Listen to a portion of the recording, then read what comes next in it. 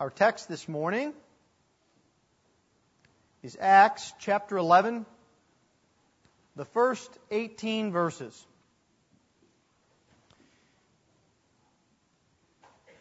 If you would please give attention to the reading of the Word of God. The Word of God is food for your soul. It is completely without error. It is the source of all authority. And it is sufficient for your life and faith. Acts chapter 11. Now the apostles and the brothers who were throughout Judea heard that the Gentiles also had received the word of God. So when Peter went up to Jerusalem, the circumcision party criticized him, saying, "You went to uncircumcised men and ate with them." But Peter began and explained it to them in order. "I was in the city of Joppa praying, and in a trance I saw a vision.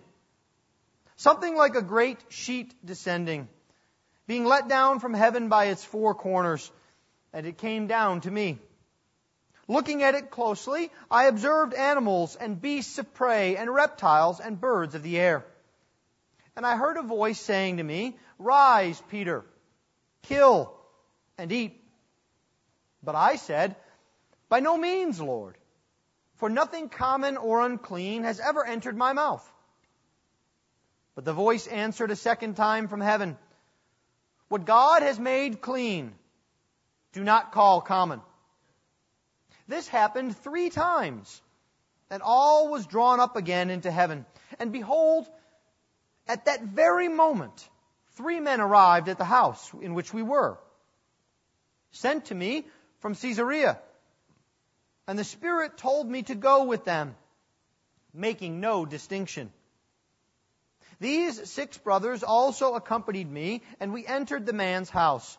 And he told us how he had seen the angel stand in his house and say, 'Send to Joppa and bring Simon, who is called Peter. He will declare to you a message by which you will be saved, you and all your household.'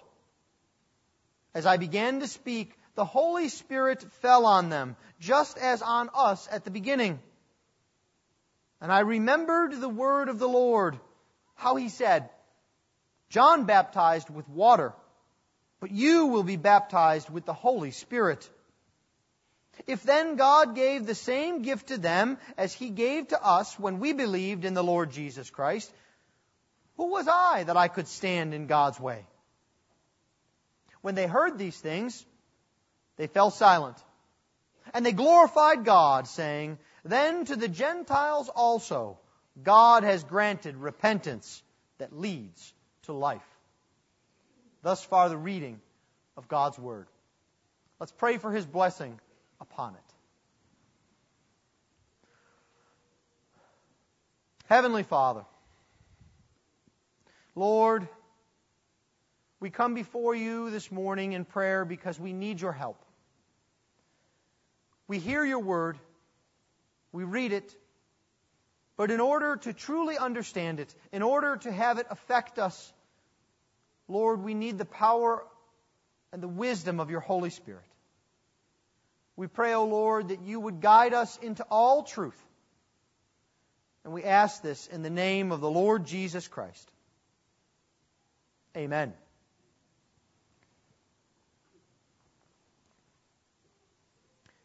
Well, Acts chapter 11 takes up a different point, but a familiar story. Perhaps as we were reading through the text, it seemed quite familiar to you. It should. The bulk of the text is nearly identical to what we read in the last chapter. As a matter of fact, for those of you keeping score at home, this is the 4th time that this story or portions of it have been related in the last 2 chapters. Do you think God wants us to pay attention to this? And when God says something once, it's important. We should learn from it. We should follow it. When God says something twice, we should especially mark it. When God says something 3 or 4 times, it is absolutely critical for us. This is a very important story. We looked last week at the importance of the story in its space in redemptive history. And we looked at how God was expanding the kingdom to bring the Gentiles in. How He was doing a work that had never been done before. How the kingdom of God had expanded from the Jews to the Samaritans and now to the Gentiles. Acts is like that. It tells us about groundbreaking events. But there's something else that Acts is like. Acts is a type of book that if we pay careful attention to it, makes us uncomfortable. Because Acts gets us back to the church in its early days. It gets us back to first principles. And it challenges us with our current Christian life, with our current church life. We will see throughout the rest of Acts various things to challenge us, but right here this morning, I would like us to see not a challenge with respect to redemptive history, writ large on clouds, but I would like us to see a challenge to the church. No, a challenge to our church. A challenge to our church to follow in the footsteps of the Lord God Almighty. And so, what I would like us to see is something that may be a bit of a difficulty for us. First, I'd like us to see and acknowledge that change is hard. It is, isn't it? Any of you that have ever moved or bought a new house or perhaps even tried to start over with a new computer realize that the smallest of things can be difficult. Change is hard. But there's also wisdom here in this chapter about how to handle change. Change is hard, but we must learn about handling change. And then lastly, I would like us to see something that is applicable not just to change, but applicable to all of our lives, and that is how it is that we are being guided by God. This is a wonderful example of what it means to be guided by God as we think about our daily lives. So let's begin first then by thinking and acknowledging that change is hard. You may have noticed I'm not making a secret about this. Put it right in the title. It's one of those phrases that I think is heard more often in a church than any other. That's not the way we've always done it around here. Now, I have to tell you that one of my great blessings, as you go off to conferences or go off to presbytery meetings or go off to General Assembly, you meet with fellow ministers and they ask you, how are you? How's your family? How's the ministry? They ask you about your church. What's it like? And for the first several years, the best thing that I could say, and everyone immediately caught on, was, this church really doesn't have a lot of traditions. We don't have to do much just for the sake of doing it. And you'd get these wide-eyed looks like, really? You mean you don't hear? That's not how we've always done it? No, I don't hear that much. Didn't hear that much at all, especially as we were wandering nomads in high schools and grade schools and all kinds of other places. But it's much more of a challenge when you're in a wonderful, useful, helpful building. When things become regular and ordinary. So, what do we do as we think and hear about change? Well, I want you to see first here in chapter 11 that there is a resistance to change in the church at Jerusalem. Now, do not forget what this church is like. This is a church willing to be persecuted for the truth. A church that has seen its members stoned and killed. A church that has seen its leaders jailed. A church that is bringing the gospel to Jerusalem, seeking to convert their friends and family members. This is not an apathetic, dead church. But at the same time, there is a strong resistance to change in their midst. You can see it first and foremost just in the contrast in hearing the story. Look with me at chapter 11, verse 1.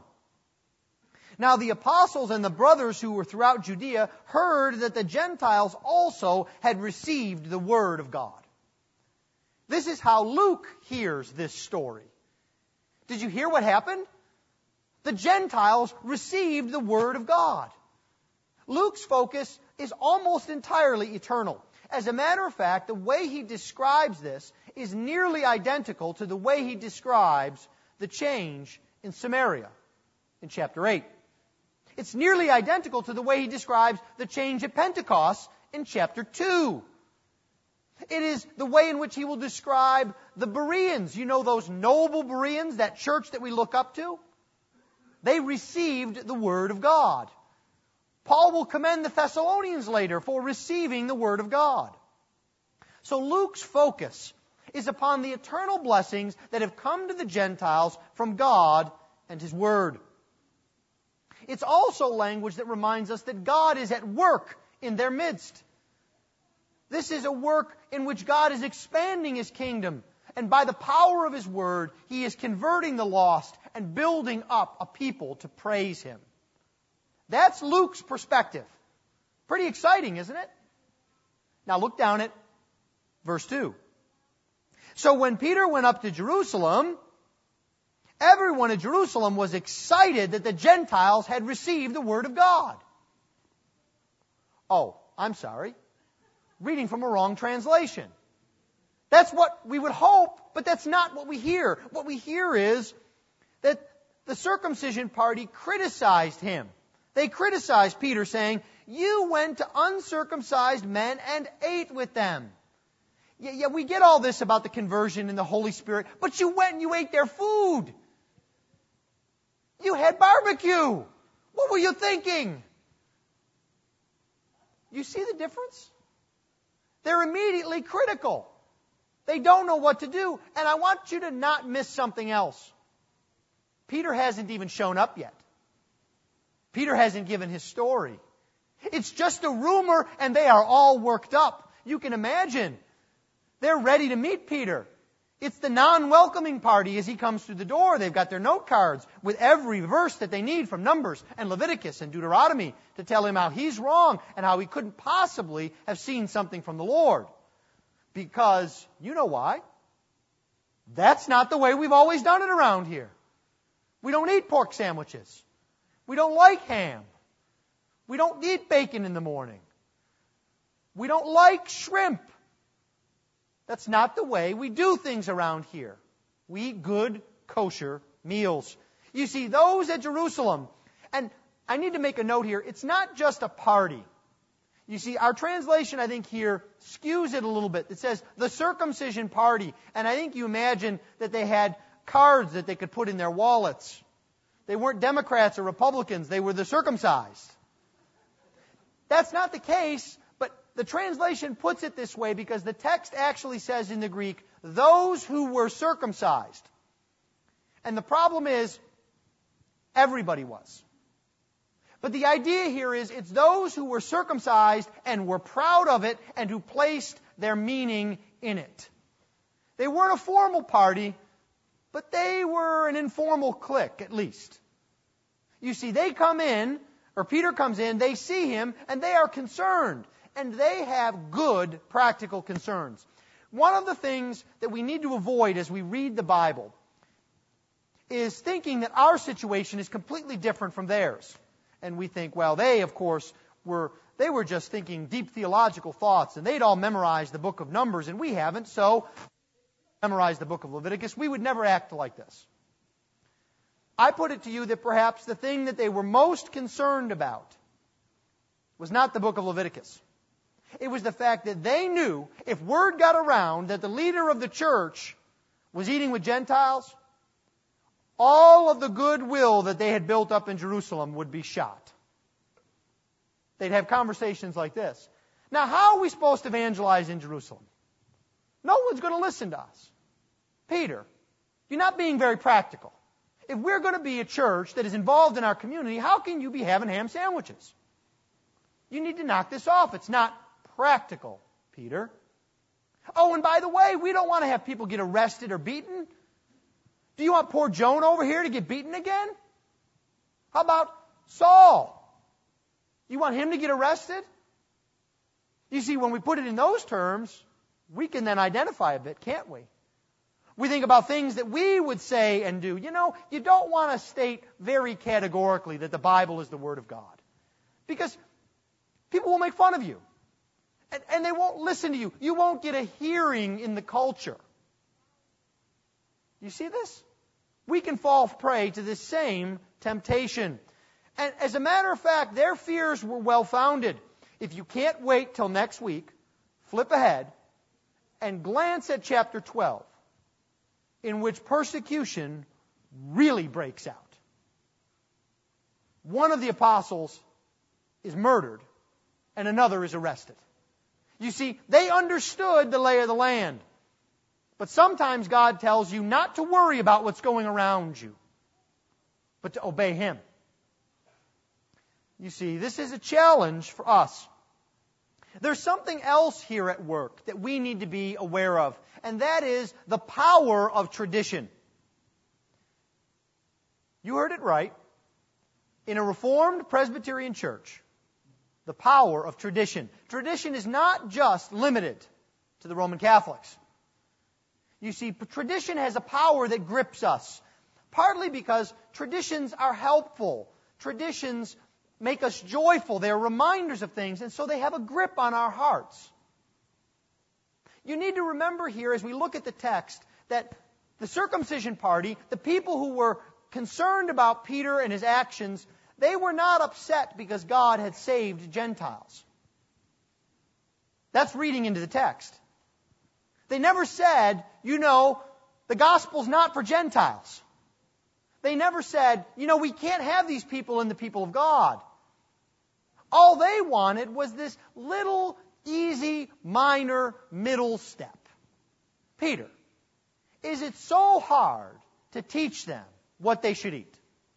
Then everybody will be happy. I mean, come on. Isn't the kingdom of God worth giving up a ham sandwich? Isn't the kingdom of God worth giving up bacon and shellfish? They need to understand that they need to be like us. That they need to follow the things that we follow, do the things that we do. And that's how they can live the most godly life that they have. You see, they wanted new converts. We should not look at this text and impose upon it and say, you know, this circumcision party, they didn't like people coming to know Jesus. They wouldn't bring the gospel. They wouldn't be outreach-oriented. No, they certainly were. They were doing this in Jerusalem. The problem is, it was the wrong kind of outreach. They wanted to put a barrier up that God had clearly taken down. You see, the power of tradition is in two things. First, it creates for us a comfort zone. And secondly, it creates for us an importance zone. Now, what do I mean by a comfort zone? I mean, one of the reasons that we do the things that we do is because they're easy, they're comfortable. Everybody has an old bathrobe that they like, right? That they would never take out in public, holes in the elbows, stains on the shoulder, but it's comfortable, right? And we expect certain things to happen. There's a certain way that you eat Thanksgiving dinner, and you can't imagine why anybody else would do it differently. There's a certain time that you open up presents at Christmas. Can't imagine anybody would do it differently. You have to have certain gatherings at certain times and in certain places because why? That's just the way we always do it. It makes us comfortable. It makes us happy and joyful. And that's okay, except for when God deliberately pushes us out of our comfort zone so that we might be His servants. You see, there's something very interesting that happens here. Peter relates the story of what has happened. I won't go through that point by point because we've looked at it, but I want you to look at something in verse 12. Peter reminds us that the Holy Spirit told him to go with the men from Cornelius, making no distinction. Do you see that? Now I want you to look back at verse 2. The circumcision party did what? They criticized him. Here's one for your notes. The exact same word. It's translated differently. It's the exact same word. Do you get the irony? Peter is saying, the Holy Spirit told me to go with these men from Cornelius, although he doesn't use the name. He's not bound to Cornelius as a person. He's making a principled point here. He says you ought to go and go quickly, go without distinction, without hesitation. He's telling the story to men who had just been making a distinction, just been making a hesitation. They had been making a distinction that God did not. They had been hesitating when God had said not to. Do you see that? God had taken them out of their comfort zone. You see, we would not think of this as that big of a deal. Okay, so, he went and ate some food. But it was a very big deal to the church. It would be like if you all came here next Sunday morning and there were all new hymnals. That would throw you for a loop, wouldn't it? Or the piano were gone. Or the pulpit were not here and there were a lectern.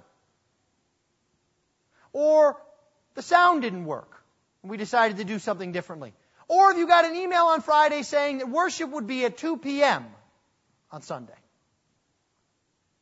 Would make you a little bit uneasy. Not necessarily because there'd be anything wrong with it, but it would certainly, 2 p.m., but that's going to mess up my lunch. And why? What's he thinking? What's the purpose of that?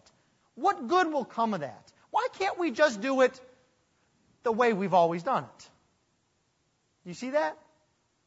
You see, churches have their traditions, and traditions in themselves are not wicked and evil. I'm very glad we have a piano. I'm happy every Sunday that we have hymnals, and that we have these hymnals. But the point is that the minute that we refuse to give up things that we love for the sake of God and His purpose, something has gone wrong. But it's not just the comfort zone. There's another challenge, and this challenge is for us. There's an importance zone. You see, for thousands of years, Jerusalem was the hub of everything. If you wanted to be converted, you had to travel to Jerusalem. Just ask the Ethiopian eunuch. Just ask the Queen of Sheba. Right?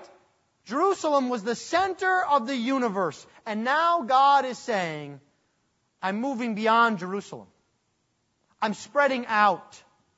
And you see, they could see the handwriting on the wall. If the Gentiles could become Christians just like the Jews, there are a lot more Gentiles than there are Jews. The church is going to become Gentile-centered. And haven't we seen that? How many of us here come from a Jewish background? Not many. And you see, that's also hard to give up. It's hard to give up a position of importance. Now, lest we think that we're not guilty of this, we can be as well. It's what happens when we look at other churches and think, they can't really work for the gospel. It sends a cringe up my neck every time I hear leaders in the PCA talk about us being a leader denomination. And we need to do things because we're out on the front, on the cutting edge. We have society's ear. And I scratch my head and I say, there are less PCA members in the country than there are Pentecostals in Tennessee. What are we thinking? Now again, don't deny the gospel that we have and how we hold the Word of God to be true and that we have something to stand for. But when we get a little bit too self-important, there's a problem. It should be God important. It should be Bible important. It should be truth important. And we need to be careful about this. So how then do we handle the change that comes to us? How do we act so that we're not like the circumcision party? Well, I think we do it in two ways, and we see it from Peter. The first is we handle change with humility. And the second is we handle change with obedience. First, with humility. Peter comes in. Now imagine that you are Peter. And you have just seen one of the most epic-making events in the history of mankind. God ingrafting the Gentiles and the Holy Spirit falling down upon them, and you come in and people start badgering you about the menu. And they do badger him. The language, the tense is continuative. It's not just one question. This is 20 questions. This is Columbo without the manners. Now, what would you do if you were Peter? Well, I think I might be tempted first, as they were firing all these questions, to say, excuse me, who's the top theologian here? You do realize I went to seminary to learn these things? And I can't say this, but Peter did. I went to seminary with Jesus. 3 years. Where were you? Were you out with us when we went and fed the hungry? Were you out there when he explained Satan falling like lightning? Were you out there with Jesus? I don't think so. Sit down and be quiet. He could have pulled rank on them, couldn't he? Or perhaps he could have done what happens sometimes in Christian circles. He doesn't want to pull rank and be that crass. He could have pulled spiritual rank with them. You know, I didn't see you on the rooftop when the vision came down. You know, God gave me the vision. I'll describe it for you if you'd like. He gave that vision to me. I think there's a reason why He gave the vision to me and not to you. So maybe you might not want to be as critical. Right? He could have pulled spiritual rank on them. But He doesn't do that either, does He? What does He do? The way Luke puts it is very interesting. They criticize Him, they attack Him, and He says, let me explain it to you in order. Now, this word for an order is a word beloved by lawyers everywhere. And beloved by debate students and speech students everywhere. Because what it means is, Peter is going to tell them, point by point, sub-point by sub-point, precisely exactly what happened. And he's going to let them decide. He's going to give them, in the famous words from the 50s, just the facts. He's just going to lay out the facts for them. Tell them where he was, what he saw, who he was with, what they saw, what they said. Do you see that? He just wants them to make their own decision. He's going to tell them exactly what has happened. And this is an attempt to win them over. There's a very vividness. When you have more time this afternoon, look at the description in verse 5 and in verse 6. And then look at the parallel in chapter 10. And it's just a bit more vivid. Peter uses an extra set of animals. His description is just a bit more, the verbs have a little bit more pop. He's describing for them in detail, but in an earnestness, in vividness. And he wants them to understand it because he wants real change. He doesn't want them to go along grumbling. He wants them to understand why they need to change. It's not because Peter said so. It's not because it would be efficient. It's not because some best-selling book says we should do this. It's because God says, this is how I'm building my kingdom.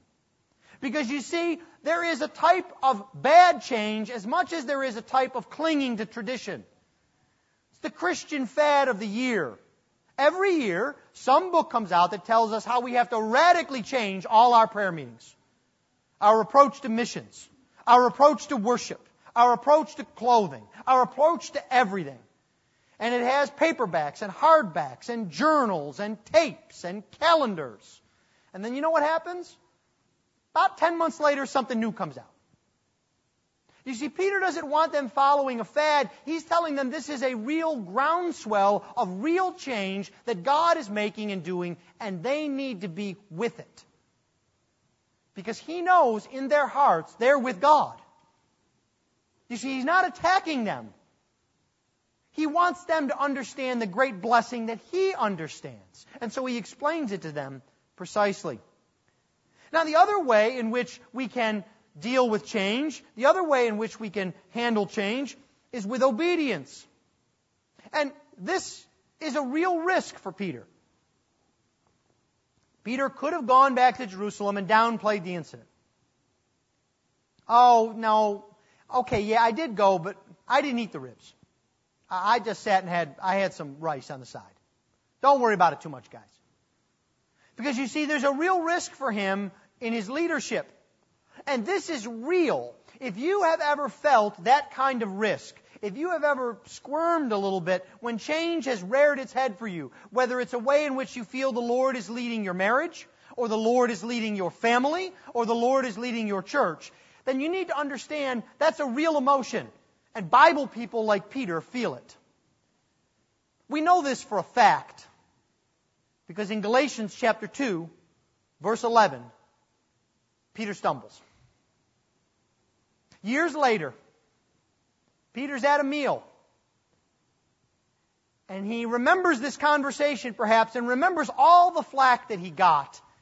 And when they spread out the ribs, he says, I'll just go over here and eat with the kosher folks. Paul has to call him on it. You see, dealing with change is hard. There's a real risk. But the way to deal with that risk is not to calculate it, but to obey the Lord. And you see, what Peter does is he explains to them what's involved here and what the gospel is and what is at stake. It's interesting that it is here that we learn the real reason Peter went to Cornelius. Look at verse 14.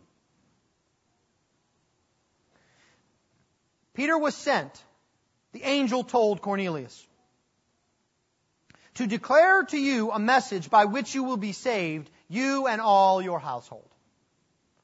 Do you remember when we said before that when Cornelius had done things that were good, he had done alms, and he had done righteousness, things that made him acceptable to God?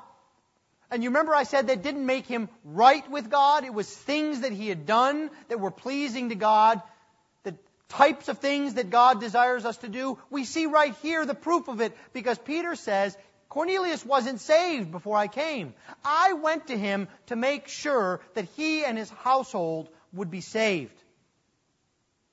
And do you notice what he doesn't describe about Cornelius besides his name? He doesn't describe him as a man who's beloved by the Jews. He doesn't describe him as a man who had given alms. He doesn't describe him with all of the good things he did. He describes him merely as a man in need of faith and repentance. You see, Peter has drilled down here, and he says, the reason that I'm embracing this change is for the sake of the gospel. To see people brought into the kingdom, to see families strengthened, to see lives changed, to see addictions thrown off, to see God glorified. That's the kind of change that Peter wants. Not change for change's sake. I think that Peter would not think we were being efficient and godly if we just decided, you know what, every month let's rearrange the chairs in a different design. Just to be fresh. I don't think that would be something that would be exciting for Peter. But what's exciting for Peter is that the gospel has gripped a whole family, and that the gospel is now there for an entire race of people. And so with obedience, he focuses on this. And he tells them what God's design is, that it's outward focused, not inward focused. That's how we handle change. How do we go about doing this, though? This is a tall order, isn't it? I mean, we fret at small things. As I've said before, and could say in other ways teasingly, if we decided next week to make the bulletin 8.5 by 11 instead of 8.5 by 14, some of you would look at it and wonder, does the paper cost too much? Why would we do this? And you'd all look at each other, right? We can't handle small things. How do we handle such a big thing as this when it comes into our lives? The key is in being guided by God. And these principles apply not just to Peter, not just to gospel situations, but to the everyday situations of life that you face. If it is one thing that 21st century American Christianity is weak at, it is discerning the will of God and doing it. Because we have a difficulty being guided by God. We're okay if a sheet comes down from heaven and a voice tells us exactly what we ought to do. We're okay with that. But where we have to think and apply the Bible is where real challenges come from. But there's a context in which Peter understands and why that vision is so powerful for him. I want you to notice this. There are three things that are involved with being guided by the will of God. The first is hearing, the second is seeing, and the third is doing. First, Peter was prepared by hearing from God. Do you notice how all of this started? What frame of mind was Peter in when all of this came upon him? He reminds us in this chapter. He's praying. All of this starts with Peter ready to hear from God, lifting up his concerns to God, being steeped in prayer. And so, the first thing that I would say to you, if you are faced with big change, whether it's in your church or which school to go to, which house to buy, which job to take, the place to begin is hearing from God in prayer. Start in prayer. Peter is open to hearing from God. But the second thing that Peter is open to, and the second thing that he hears from, is the very Word of God. He wants to know what God's will is for him, so he hears the Word of God. Now, on one hand, he hears it audibly, which we don't expect to now. But he also remembers it being said to him. You see, he quotes our Lord Jesus in Acts 1, verse 5, when he says, John baptized with water, but you will be baptized with the Holy Spirit. And he recalls, perhaps, John the Baptist saying similar things in his ministry. You see, we start with prayer and we start with the Word of God. And the challenge to us as Christians is hardly ever do we start there. The first thing we look to is a feeling. The second thing we look to is what's going on around us. What things have happened? What magical kinds of things have happened that can tell us what we ought to do? But you see, Peter starts with the Word of God, because that doesn't change. That's where God has made Himself known. That's where He has revealed His will. So he's open to hearing from God, and he remembers, well, maybe he didn't remember it, because it postdates him. Maybe you should remember this. There is a little phrase, do not make providence your Bible. Do not make what happens around you normative, the Word from God. You have a Bible to be a Bible. So start with the Word of God. But he doesn't end there just with hearing, he also does see. Now, not starting with circumstances and providence doesn't mean we ignore them either. Right? And so Peter does seek the providence of God. And he gets confirmation by what is happening around him. He's affected by circumstances. And it's okay. Do you think he believes it was a coincidence that right after he sees the vision, is Peter there? Is that a coincidence? If they come an hour earlier, Simon the tanner says, get out of here, you Gentile dogs. Slam. If it happens 2 days later, then it's like, well, you know, I had this vision a couple of days ago, but I'm not real certain about it. God sends them right at exactly the moment that they are needed. Peter recognizes this. And we ought to too, as we look and we see the circumstances around us. And Peter understands this principle so much that when he goes to Cornelius' house, he purposefully takes 6 witnesses. Because you see, now when he's faced with questions and challenges, he says, it's not just me, ask Jacob. Go ask him. Ask his friend Paul. Ask Bob. They were all there. 6 witnesses. The Bible says to establish a matter you need how many? 2. He brings 6. Because he wants to affirm what's going on by the circumstances around him. Then finally, after he has heard the Word of God, after he has seen God move in providence, he makes the next step. It's a step that oftentimes we're afraid to make when faced with change. He does something. Do you see that in verse 17? He says, who am I to stand in God's way? I'm getting out of God's way. I don't know about you, but I'm standing outside of God's way. Who am I, literally the text says, to prevent God? You see, once we've heard the Word of God and we've seen confirmation in our providence, we need to act. We can't put up a barrier that God has taken down. We must act consistent with God. You see, the groundwork had already been laid by God. All Peter needs to do is follow along. This is the challenge for us today as Christ Church in Katy, Texas. Do we think we are the center of all Christendom? Do we think that God could not live without the PCA? That the gospel would just fall apart? Do we think that world missions will vanish if something happens to America? Now, I don't want bad things to happen to our country or our denomination or our church. I pray daily that the Lord will prosper us, that His kingdom will go forward. But it's His kingdom I'm committed to. It's His purposes, not ours. And we will be blessed as we follow His purposes. And sometimes that means we need to be open to change, because resistance comes most often to change from the church. Do we dare to be defensive and stand in the way of God?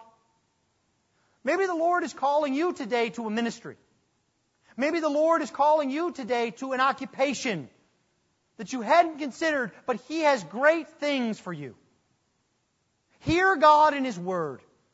Look for confirmation in the providence that God has given to you. And then act on it. And see the blessings that God will bring as we follow His will, not our own.